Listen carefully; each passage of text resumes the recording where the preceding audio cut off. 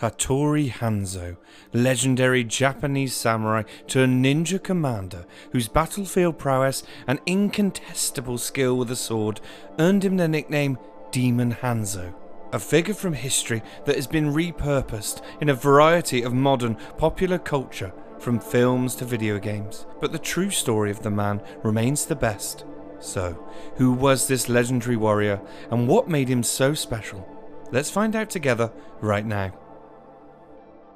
Born around the year 1542 in Japan's old Mikawa province, Hanzo began his training at age 8 on Mount Kurama, north of Kyoto.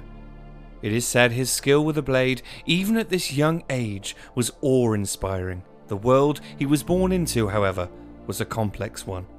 In the 16th century, Japan was a minefield of politics, wars and savagery.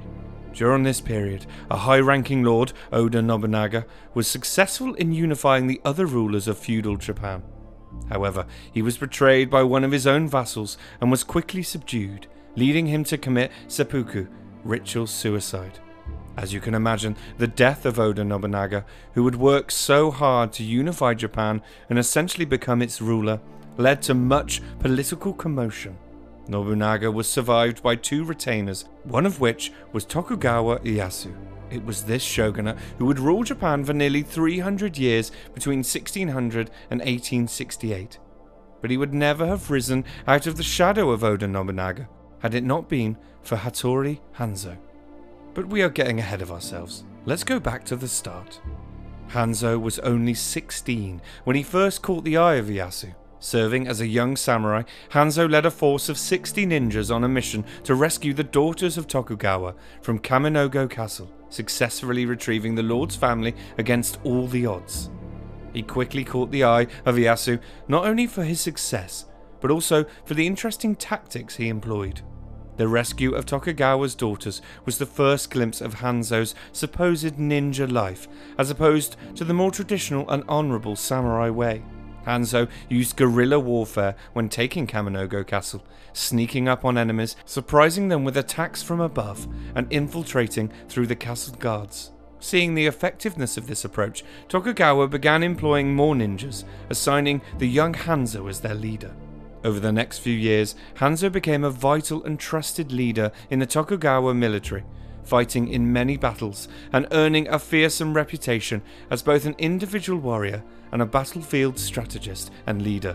The bond between Hanzo and Ieyasu grew as, despite his demonic reputation, Hanzo developed a fierce loyalty to the Tokugawa family.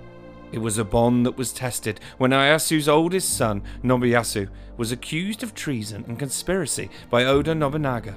Outraged by his son's supposed crime, Ieyasu ordered his son to commit seppuku, but after a botched attempt, Hattori Hanzo was ordered by Ieyasu to finish the job. Hanzo refused the order, stating that he could not kill a man who shared the same blood as the great Tokugawa Ieyasu himself. Tokugawa was so moved by this, he went on to say in regards to Hanzo, "Even a demon has a heart." Normally, the refusal of Hanzo to act would have incurred a severe punishment, possibly death, but Ieyasu spared him. It was fortunate that he did, for perhaps the most notable moment in the life of Hattori Hanzo was the safe escort of Tokugawa Ieyasu following the death of Oda Nobunaga. Upon Nobunaga's death, Japan went into freefall, and as one of Nobunaga's retainers, Ieyasu became a huge target. At the time of his master's death, Ieyasu happened to be far away from home and found himself trapped in a land riddled with enemies. Ieyasu had a long journey back home to the province of Mikawa, but to his fortune, he crossed the Iga province, an area where Hanzo had earned himself some ties with the local ninja clans as a result of his family's heritage there. The journey was perilous and filled with fighting and heartache. It was amongst this chaos, however, that Hanzo truly secured his legend as the Demon Samurai. Hanzo and his ninjas fought tirelessly, making swift work of all that came against them. Such was his ferocity that legends and stories began to grow of supernatural powers and mysterious abilities. Likely, this was a simple misunderstanding of the devastating ninjutsu employed by Hanzo, a martial art form that incorporates stealth, espionage, sabotage, camouflage, and general deception to great effect. Thanks to the bravery and strength of Hanzo and his men, the journey was ultimately successful, and upon arriving safely home at Mikawa after 5 days of walking and battling, Tokugawa Ieyasu threw his support behind Toyotomi Hideyoshi, who was Oda Nobunaga's other retainer, a man also bidding to seize control of what Nobunaga had left behind. Together, they proved to be a formidable force, strong enough to uphold Nobunaga's legacy and restore balance to Japan. With the ninjas under his employ, Ieyasu travelled to Edo to resume his responsibilities as shogun in 1590. Following their success, Hanzo enjoyed a life of wealth, for Ieyasu awarded him with enough money to rival that of a lord. Ieyasu set up residence in Edo shortly after, and invited Hanzo and his ninjas to join him as loyal guards who would watch over the castle from the shadows, a job he would do with great success until his death. Hattori Hanzo died at the young age of 55. Some say he collapsed suddenly while hunting, but the more widely accepted version of his death is much more dramatic. As the story goes, Ieyasu sent Hanzo to settle the score with his greatest rival, the pirate ninja Fuma Kotaro. Hanzo and his men tracked Kotaro by sea for years, until finally finding one of his clan's boats in an inlet. They prepared a plan to capture it, but it was a clever trap, and, to their dismay, they discovered that Kotaro had poured oil all around the harbour where Hanzo and his clan's boats were now stationed. Upon Hanzo's arrival, he set it aflame, and there was no escape.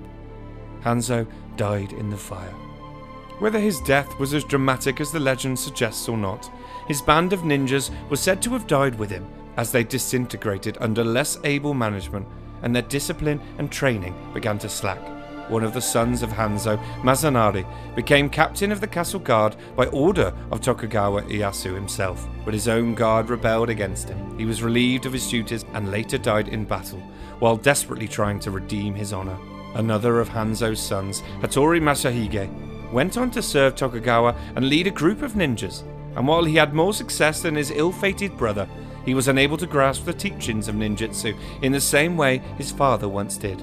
Hanzo's remains are now kept at the temple cemetery in what is now Tokyo, surrounded by his favourite spear and ceremonial battle helmet. He has been celebrated across a variety of popular cultural mediums and remains very well known to this day, particularly in Japan, where many artifacts of his legacy remain.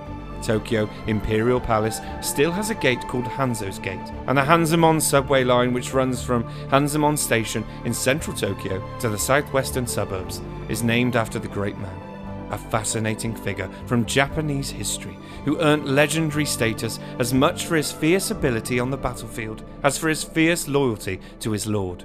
A life and story that played a significant part in Japanese history and remains to this day a beloved hybrid of samurai honor and ninja ability.